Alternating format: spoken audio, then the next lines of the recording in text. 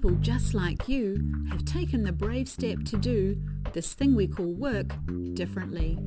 They tell their self-unlimited story to inspire and encourage you. Another story begins now. Today's conversation is a little bit different. I've invited someone who is an expert to share their knowledge, which may come with some stories of their own. The person in today's conversation with me is Will Snow, an employment lawyer in South Australia, and we're going to talk about employment relationships, protections and contracts so that you, the individual, can use such information positively and powerfully. Welcome, Will. Well, thank you very much for having me, Helen. Lovely to be here. One of the key ideas in being self-unlimited is that a person is a sovereign, or that is, has sovereignty. That is the power of self-determination over their workscape. And that workscape is a concept of the stuff I've done in the past, the stuff I'm doing in the present, of which there might be multiple things going on simultaneously that are work-like, and what I might do in the future. And where things get interesting and sometimes challenging is when an individual's workscope includes an employment relationship with another legal entity that has its own perspective and interest to serve, and that exists within the societal constraints and expectations of employment law. So let's kick off with an understanding, if you wouldn't mind sharing, Will, what is the relationship that exists between employer and employee? Because, well, we're not slaves because we get paid, right? Absolutely. Although there are some situations in which people can do work without being paid. You could be an intern, or you could be doing work experience, and we can think about why those situations are different from employment. And the really big distinction between those situations where people might be volunteers as well in community organisations, or maybe doing work experience, is that there's an intention to create a legal relationship of employment, and that has several hallmarks whereby we look at it and we say, yes, that is employment. And what often is a really important part of it is control. Yes. And we're also thinking as well, often, in fact, Helen, in terms of exclusivity. Okay. There is, of course, the famous Italian play by Carlo Goldini called The Servant of Two Masters, which is a Renaissance farce, which explores the inherent impossibility of a person being employed by two people simultaneously. And I think okay.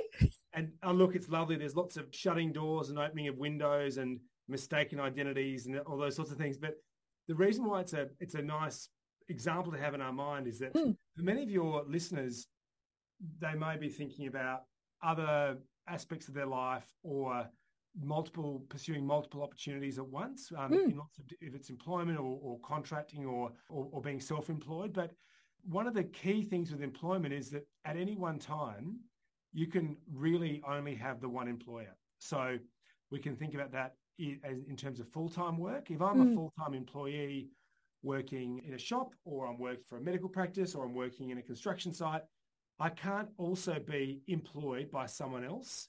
Because there's only one of me. I cannot be the servant of two masters, and we can explore that language directly. But there's this fundamental issue there that I can't act in conflict of interest of my obligations I owe to one employer as opposed to obligations I may owe to another employer, let alone a business that I own, let alone another family member whose interests may conflict with that of my employer and the employment relationship. That brings up two things for me. One, I look and think, in terms of, is there another kind of relationship we have in our society where there's a kind of exclusivity? And we understand that by law, we are not allowed to be married to two people at the same time. Interestingly enough, we're allowed to be the child of two parents at the same time, but maybe depending on other people who may have some guardianship responsibility, that might be something that gets spread around. And the second thought is, how does that face up to the reality these days where people have multiple gigs because maybe they can't get full-time work that one job can provide the revenue and the other things that they need? So they are doing multiple part-time roles or casual roles, or whether that's working for an employer for some days and then doing Uber driving on the side, or maybe doing a bit of a side hustle at the weekend markets. How does that fit with the modern day reality? Well, that's absolutely the case. And the only tension there is when you are simultaneously working for two people at once. So if I'm doing a role which is I can get hours Monday to Thursday, and I'm free Friday and Saturday, and I'm free again on Sunday, then there's nothing that prevents me from working for three different employers, or indeed one employer and two different contractors. But as long as those times don't exactly overlap, all of that can be managed. And the key thing also that I'd say with employment are certainly exclusivity generally, a significant degree of control, but also there are those obligations that come with it, but it also creates, and we have created in Australia and also in states and territories, really significant rights. And these are rights to compensation if I get injured. So that's continued income as well as paying for medical expenses if I injure my back, or if I might have a psychiatric injury, rights to annual leave, rights to sick leave and carers leave. And of course, casuals have a different set of rights and usually aren't entitled to those leave-based rights, or indeed rights to redundancy pay or other entitlements that arise from employment and its termination. And then you've got contractors who are in there as well, who are in that sort of no man's territory of they don't necessarily see themselves as a business. However, they're recognised as being their own entity, whether that's from a tax office point of view, and I imagine from a legal point of view, while they might not actually have a PTY limited entity from which they're working from. Yeah, that's right. So employment is the traditional and still one of the probably the most common way in which people get work done and they get paid for the work they do. But look, absolutely, you could be a contractor, and that's when you are operating your business, whether as a sole trader. So a sole trader is, Will Snow, just with my own ABN. I could form a company and I could be working for my company, and the company is the entity that is contracting with the world and providing services. Yes. You can also work, obviously, in partnership with people. That's another legal structure. Or you could work as an officer. So you could be a director. And in fact, that's really how most of the work in our community organisations and not-for-profits gets done, where you have a committee of an incorporated association, and they are all office holders who are doing work, but they're not employees, but they still have obligations under law. And they also have legal personality, which also brings with it, in some situations, some exposure to risk as well if things go wrong. You mentioned the word control before. Which entity are you talking about as having control? Me, the employee, or the employer, or both of us? I'm thinking about it from the employer perspective. So control allows me to say, and this is the legal principles that operate in Australia, I can say, Helen, I am employing you to do this job between these times. These are the requirements by which success will be measured. These are the things that you need to do to maintain your job and to have an opportunity to maybe earn a commission or a bonus or to maintain employment. So that's what I'm talking about when I think about control. So the ability of the employer effectively to dictate what success looks like, and the employee's obligation then is to work within that. And if that's not acceptable to them, then to leave. Or maybe relevant for your listeners is really, what does the negotiation look like in a situation where you have a rare skill, or that you offer a lot more to the business than simply a warm body in a seat. And that's I think really quite a sort of an interesting sort of discussion to have about how far does the control and what is the actual power dynamic between employers and employees. Indeed. And I imagine there's an element where if we think of the employment life cycle, if there's a point where I'm outside the organisation, where it's arguably, if it's in a market where people are desperate for employees, then there's a perception I maybe have more power to negotiate what I want before I get into the role, and then set that understanding and have a shared agreement. Whereas if I'm in the role, it's maybe a little bit difficult to back out of it and say, no, hang on, I want a different arrangement here.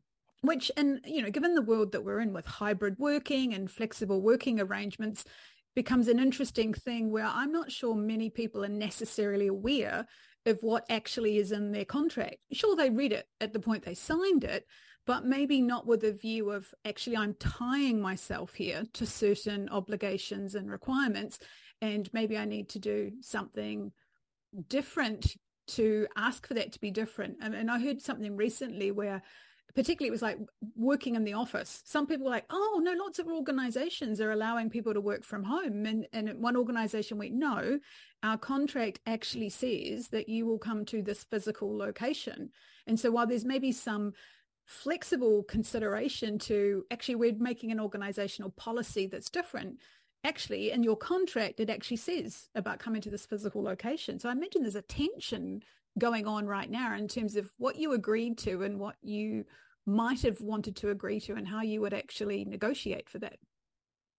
Look, absolutely, Helen. And what's interesting with that example that you raised there is that there can be a lot of understandings or policies indeed about where work can be done.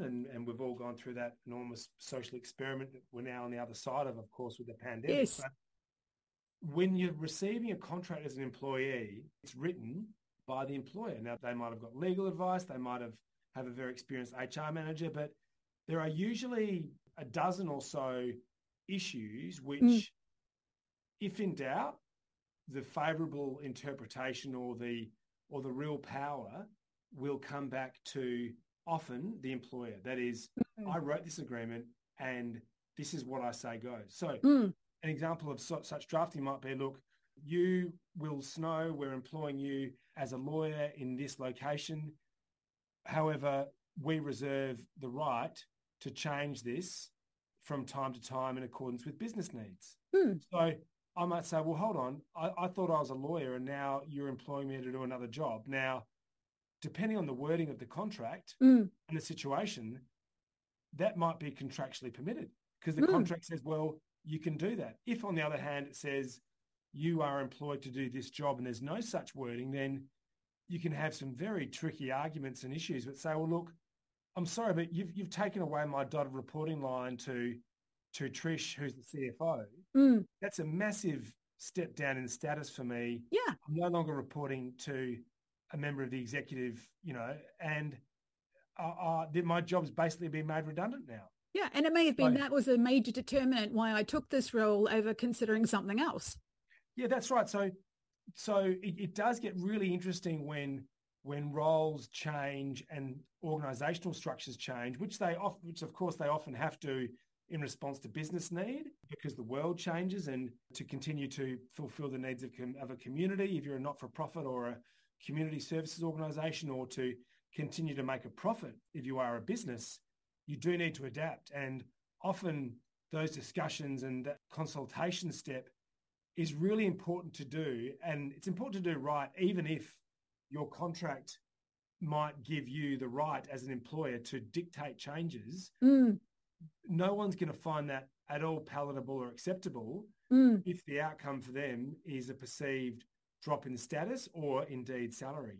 And that contract gives me power too, doesn't it, as an individual, to require the employer to abide by those rights or that agreement. Absolutely. So you have set contractual rights to correct notice of termination to be provided to you, for your salary to be paid to you. And if the salary is not paid to you, then you can take your employer or former employer to court for that amount to be paid to you. And separate from the contract then is we can think about other policies which might deal with things like job share, flexible work arrangements, maybe even working from home arrangements. And then overarching all of that is the Australian states and territory laws, which again give additional rights and obligations. And one of the most key ones, which can get overlooked in some areas, is the right to a safe workplace and the obligation of an employer to ensure that when I'm at work, my work is as safe as far as reasonably practicable, which is a really concrete protection that every worker has, and especially when it comes to interpersonal conflict or situations where individuals may feel unsafe. And it's my sense too, I was living in Victoria, I'm not now, that I could get a contract from the Fair Work Agency And that contract could actually only be 2 pages long, because many of the things that end up in a contract are actually already covered by law and don't need to be specified in a contract. However, I get that for many people, they aren't aware of all of the different rights and obligations. So is it a case that sometimes these things get put into a contract just to kind of raise the awareness? And in fact, there isn't the need for the level of detail in some contracts because it actually is just covered by law anyway. Yeah, that is the case. And in fact, under Australian law, you must provide what's called the Fair Work Information Statement, which is on 2 pages. It sets out the minimum rate that you must be paid. It sets out your leave entitlements, your minimum entitlements to notice of termination and redundancy pay. So, Helen, it's a 2-pager. You can Google Fair Work Information Statement, and that is the essentials on 2 pages. But then what a contract can deal with, it can talk about additional notice of termination provisions. And this is often what can be up for grabs, is you can say, well, look, I want to have a longer notice of termination. I want to have 3 months notice if you want to terminate my employment, for example. So that can be something which is negotiated, or indeed you might want to negotiate it downwards if you feel that 3 months is too long. Right. And there are other obligations with respect to, say, confidentiality, and a really interesting one, and that is restraints on working for competitors after you leave employment. Yes. Indeed, restraints and restrictions on poaching your former colleagues to come and work for you in a new business. And they are the extras which do often create litigation, that is disputes in the courts, and which can often be up for negotiation when you're looking at a new contract. I do recall there was a time that a job that I went for had a 26-page contract. And I was like, whoa, how much actually needs to be in here in terms of engaging me? And there were some sections in there, like you say, there was that one about the restraint.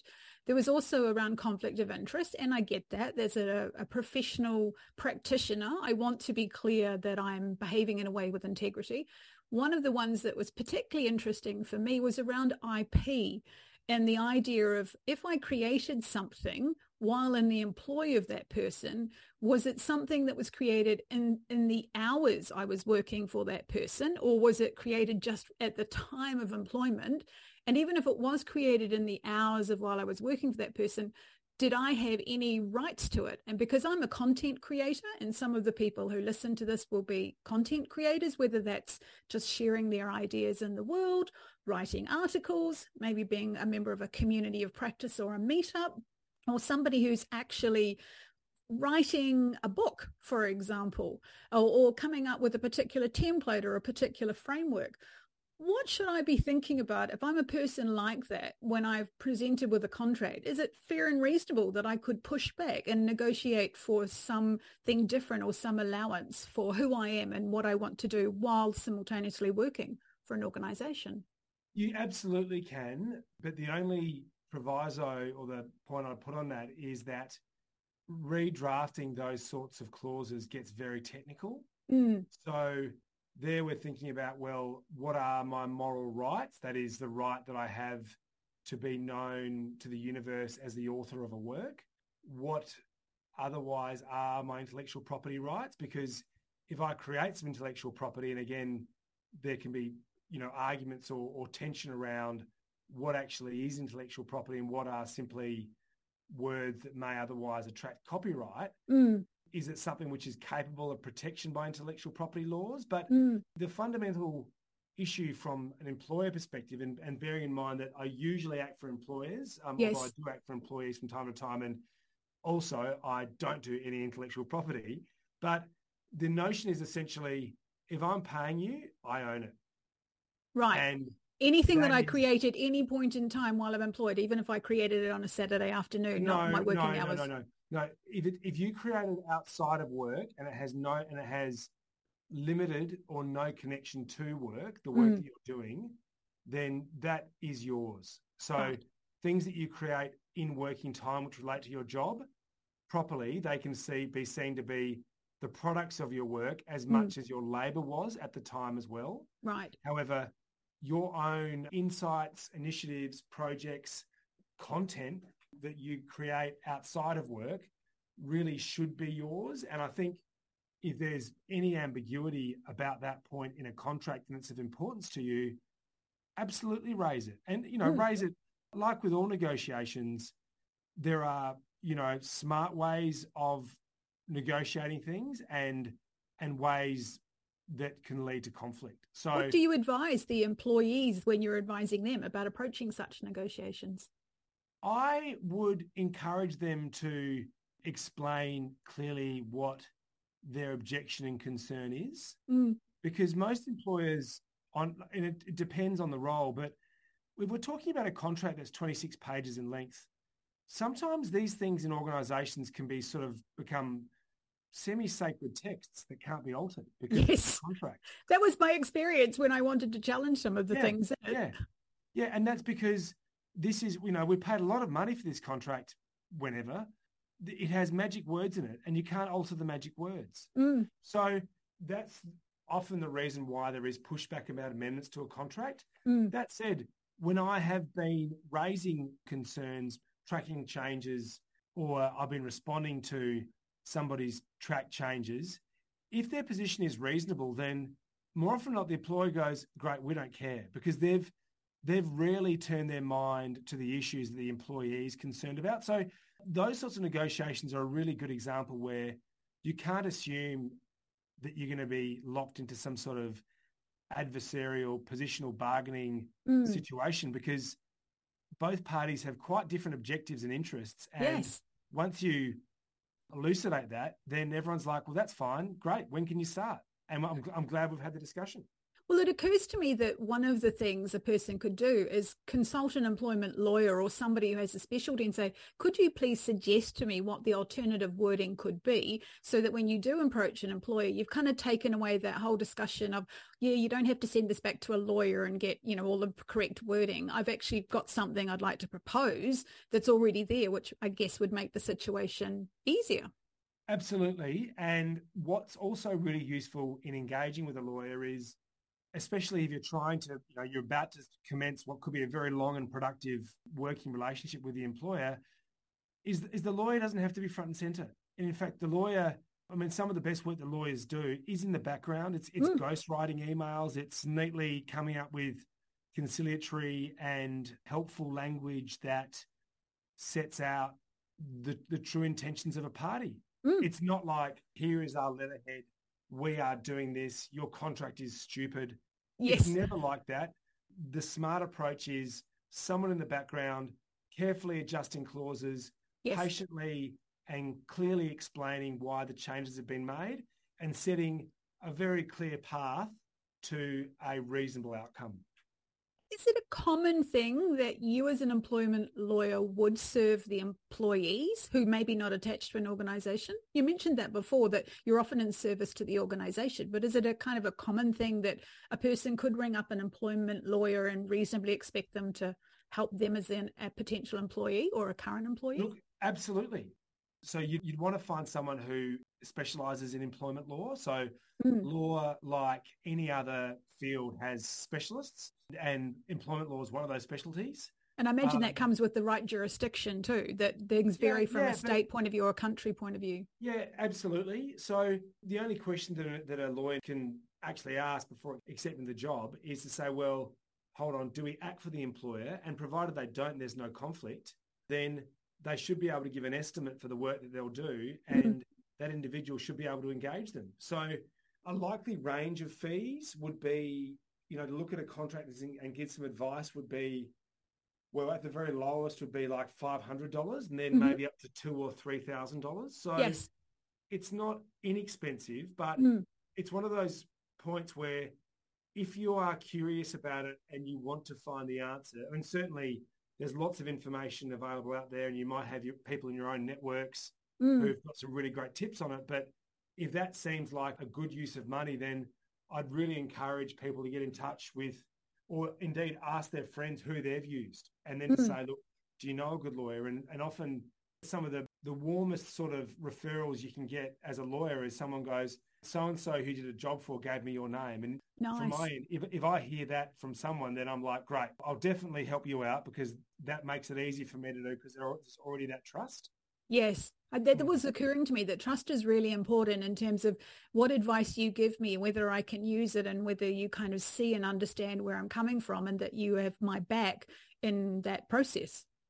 Absolutely. And what you're also getting with a lawyer is, yes, the expertise as to how the law works, and those issues really only arise if there's some big dispute. But what you're really getting is someone who can identify for your situation the best strategy to get the outcome that you want. And it's often that, as I was saying before, Helen, that careful, patient drafting in clear language to get the outcome that the person wants.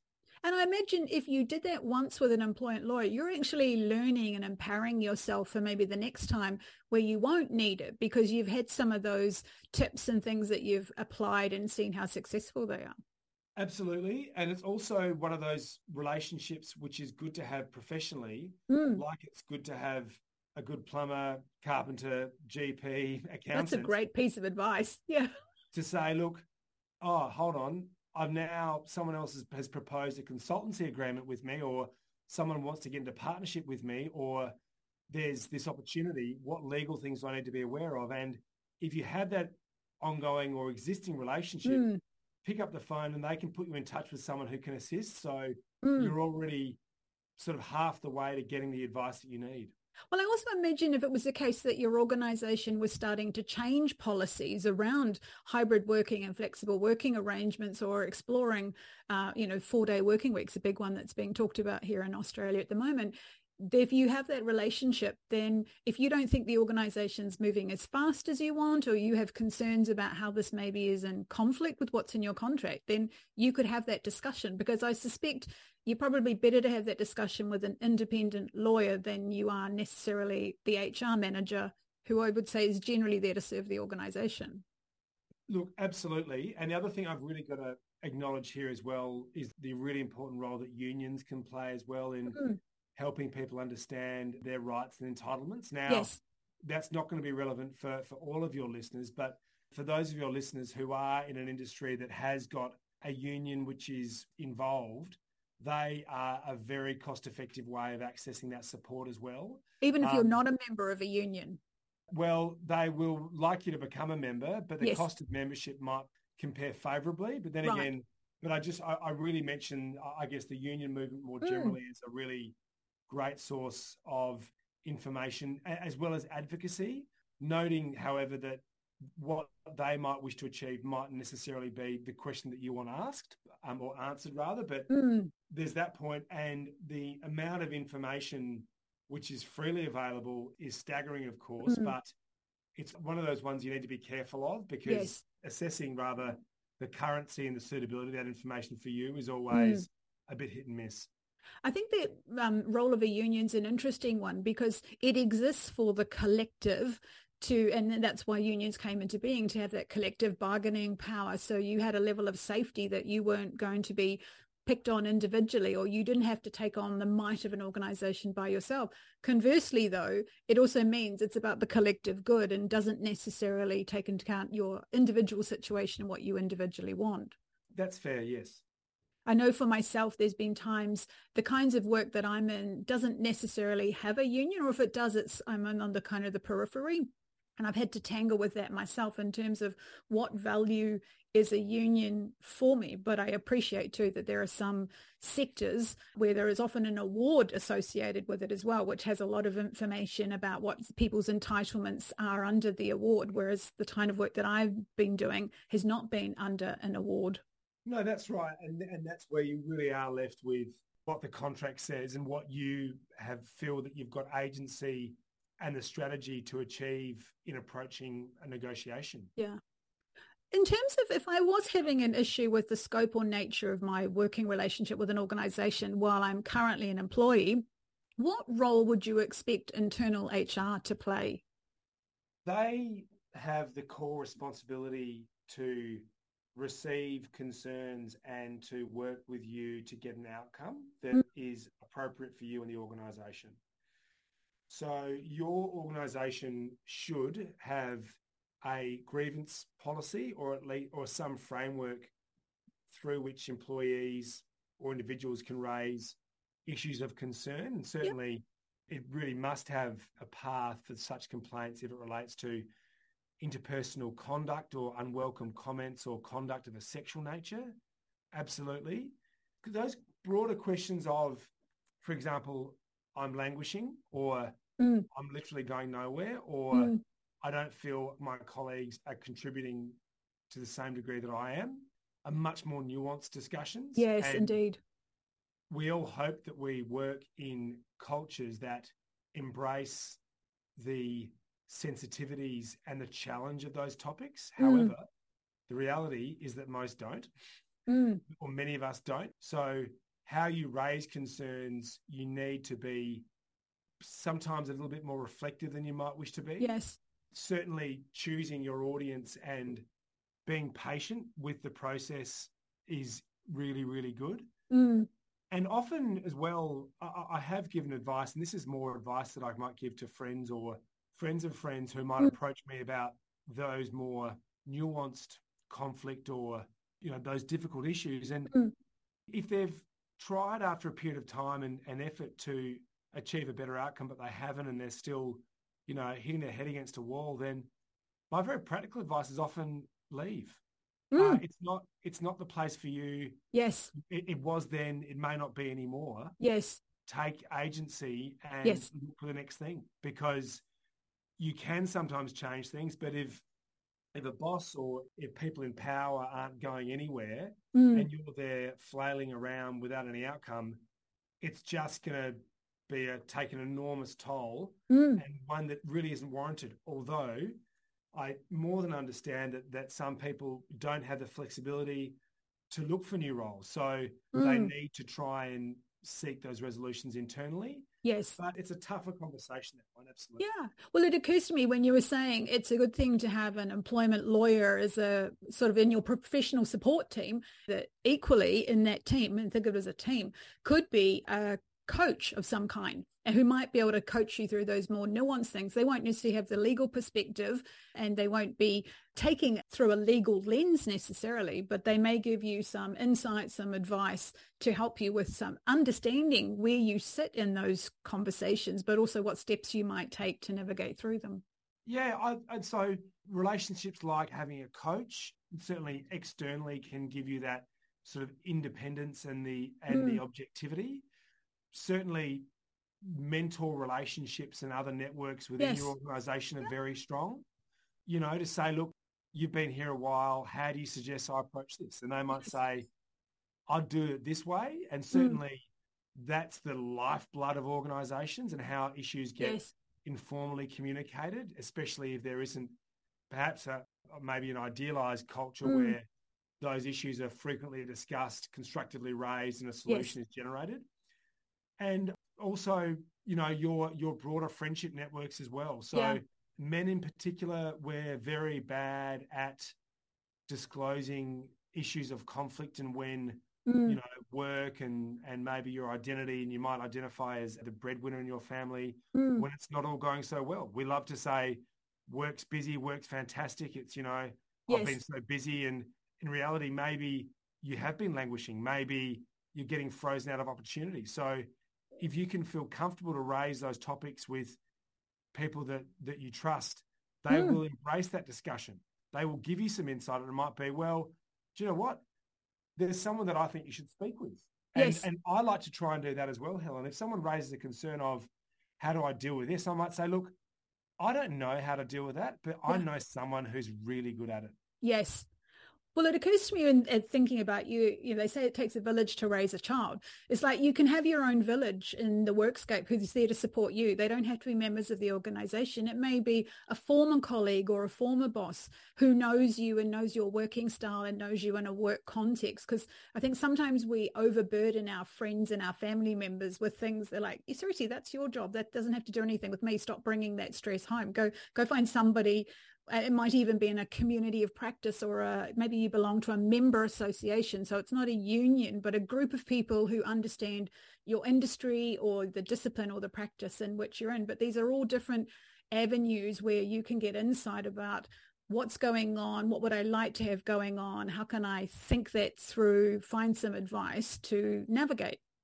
Absolutely. And the really good associations in those groups are now more than ever creating opportunities for people to meet face to face, which is excellent, and for people to reconnect with each other after quite a long period of absence. So one of the things as well that I'd encourage everyone to do, and I'm reflecting on it now as well, is to rekindle those networks, especially colleagues and friends interstate, and just to really understand just the real breadth of all your connections. And, you know, as you do progress in your career, you do gain a lot of people who would willingly spend some time to talk through an issue indeed, or you may be able to help them as well. And I think sometimes just that talking through the issue can take the emotional angst out of it, which might be where, and you mentioned before, that adversarial nature, that sometimes when people are at a high level of emotional intensity, it's like, I want to get them back, or, you know, whether it's revenge fantasies, at which point I'm grabbing a lawyer and I'm escalating this to that more adversarial thing. Is that consider there's a spectrum on which you might be operating. And it's not to say don't talk to a lawyer or involve a lawyer, but maybe be really clear on who you want to be and how you want things to go if you were involving a lawyer. Absolutely. So just as we come to a close, what advice would you give your less experienced wise self in terms of entering into a relationship with an organization around these contractual type things? What to look out for or do? Is there anything you've learned where, yeah, I wish I'd known that when I was first starting out? Reading contracts is always a good idea. That's just reading the one that you've got instead of just signing it. Is that what you mean? Reading the one that you've got. And I think especially if you're coming to a role with some seniority and some independence and a life already lived and a whole host of skills, then maybe clauses like restraint are very important for you. So for example, those restraint clauses can be very broad, and they might say, you know, Will, after you leave us, you can't work, you know, as a lawyer for 12 months. Now, very unlikely that a court would actually uphold that, and also an employer might never insist on that right being followed or honoured by an employee because they've never thought about it and it's part of the sacred text of the contract, you know, borrowing that language from before. But I love the way you say that. But those clauses can have significant impact, and they can also have impact on you when, you know, you might have hoped that this is going to be my role for the next 5 years, but it turns out that maybe because of one of these intractable personality or other conflicts, you need to go. And then you're looking at a contract and then you get advice and it says, well, you can't work in the disability care sector in Victoria for 12 months. And you're like, well, how am I meant to survive and support myself? Yeah. So I would look at those clauses about restraint and confidentiality really carefully. Yes. And I would also think about, well, what aspects of this am I happy with? Because everything in there, it is up for negotiation. Now, some things you wouldn't want to negotiate about. Some things might be really great, but don't hesitate to ask questions and to read the agreement. And the main thing as well about taking a role anywhere is to do your research on the culture. What's it actually like to work there? And it's a bit of a black box from the outside, any employer. Yeah. So if you've got those networks, if you've maintained them or if you've rekindled them, then that can be great to say, look, you know, do you know anyone who's worked at X or who's reported to such and such? And they can say, no, I don't, but my friend did. And then you can have a conversation and you'll be that better pushed. And look, as well, negotiate for more money. Go for it. That's the other thing which is always up for grabs, probably within a range of, say, 5 to 10%, maybe more, maybe less. But if you can benchmark that against some other intelligence that, again, you might get from your network, then you're in a much better position than had you not done that work. Well, and that's a good case for be talking to those other people so that you find out that kind of understanding of where the benchmarks might be in your industry. Absolutely. Yeah. I like the point that you were making about reading the contract, and it occurs to me, I'm just going to extend that by saying, if you are feeling, I don't know what I don't know, ask somebody who you trust, maybe a person who's got more experience, to read over the contract, not necessarily from the point of a legal view, but simply knowing you of what questions you might need to explore or dig deeper in and research. Because if you don't know what you don't know, and if the sacred text sounds very legalese, it can be very easy to think, gosh, I shouldn't touch with this because it is that sacred text, whereas I actually know there are questions I could ask, or maybe there's assumptions I've just skipped over here. that are worth surfacing, though it might never have done that. And I think of a young person in my circle who used me for that role recently. And I said to them, hang on, I know you to be a person of this and this. That would give me pause around this clause here. What do you want this to achieve? And yeah, it was actually around IP. They hadn't actually considered that, and it gave them the impetus to go back and have the conversation with the employer. Oh, and the other point that's right on that, Helen, is this. Sometimes you can see contracts where there are different notice periods. So maybe the employer can terminate on 4 weeks notice, but you, the employee, have to give 3 months notice. Now, if you sign up to that, you've signed up to it. But it's one of those points where you could write back without any advice and say, look, hold on. What's good for the goose is good for the gander here. Yeah. Let's have it mutual. And in fact, all obligations generally should be mutual in any agreement. Like if you do this, I've got to do likewise. So just your general reading and understanding, am I okay with this, is the first question. The second one could be, is there someone in my network with greater expertise? Great. And the third one, maybe that broader cultural question of like, how can I see inside the black box that is working at company such and such? Yeah. And I love that point you're making about that mutuality, because for me, when I talk to other people, part of the self-unlimited idea is, yes, the organization's got its own interests and it's going to serve it. You have your own interests and you can serve them too. And what if you came together in a symbiotic relationship where you are both getting something out of it rather than it being, and I think that's where maybe the tension is, back to the original point, between the master and the servant. People might think, Downton Abbey. I'm thinking those servants didn't have much of a say. And I think, maybe it's about getting over, I'm allowed to be the master of my workscape. That doesn't mean I'm the master of exactly what goes on in this organization, but in being my own sovereign, I should have a view on what I will tolerate, won't tolerate, what is important to have in a contract, at which point I'm like, no, I'm drawing the line. I'm out of here and going somewhere else. Look, I think Downton Abbey could be explored from a number of perspectives. That's right. Mr. Mosley did not have a lot of assertiveness. Maybe he should have. Mr. Barrow, on the other hand, was very assertive, or indeed certainly found his feet. And Mr. Carson, of course, was incredibly assertive. Indeed. You used that word before, agency, and people might think, I don't have control. It's like, you can have an awful lot of influence. Yeah. Oh, I'm really thinking of Downton Abbey now. So good. Well, you started it off with a play. I felt like we should end on maybe some sort of dramatic narrative as well. Absolutely. And I've seen them all. I was a little bit disappointed with the one where they went over to France. I thought that was a bit silly, but I loved the Christmas special before when the King and Queen came. I thought the France one was a bit thin. But that's, look, my opinion, I can say it. It's always eye-opening. Well, this has been a very eye-opening conversation. Thank you so much for taking part and sharing your knowledge and advice. Thanks a lot for having me. It's been really fun. Workscapes are changing everywhere. For more goodness to change your workscape, visit www.beselfunlimited.com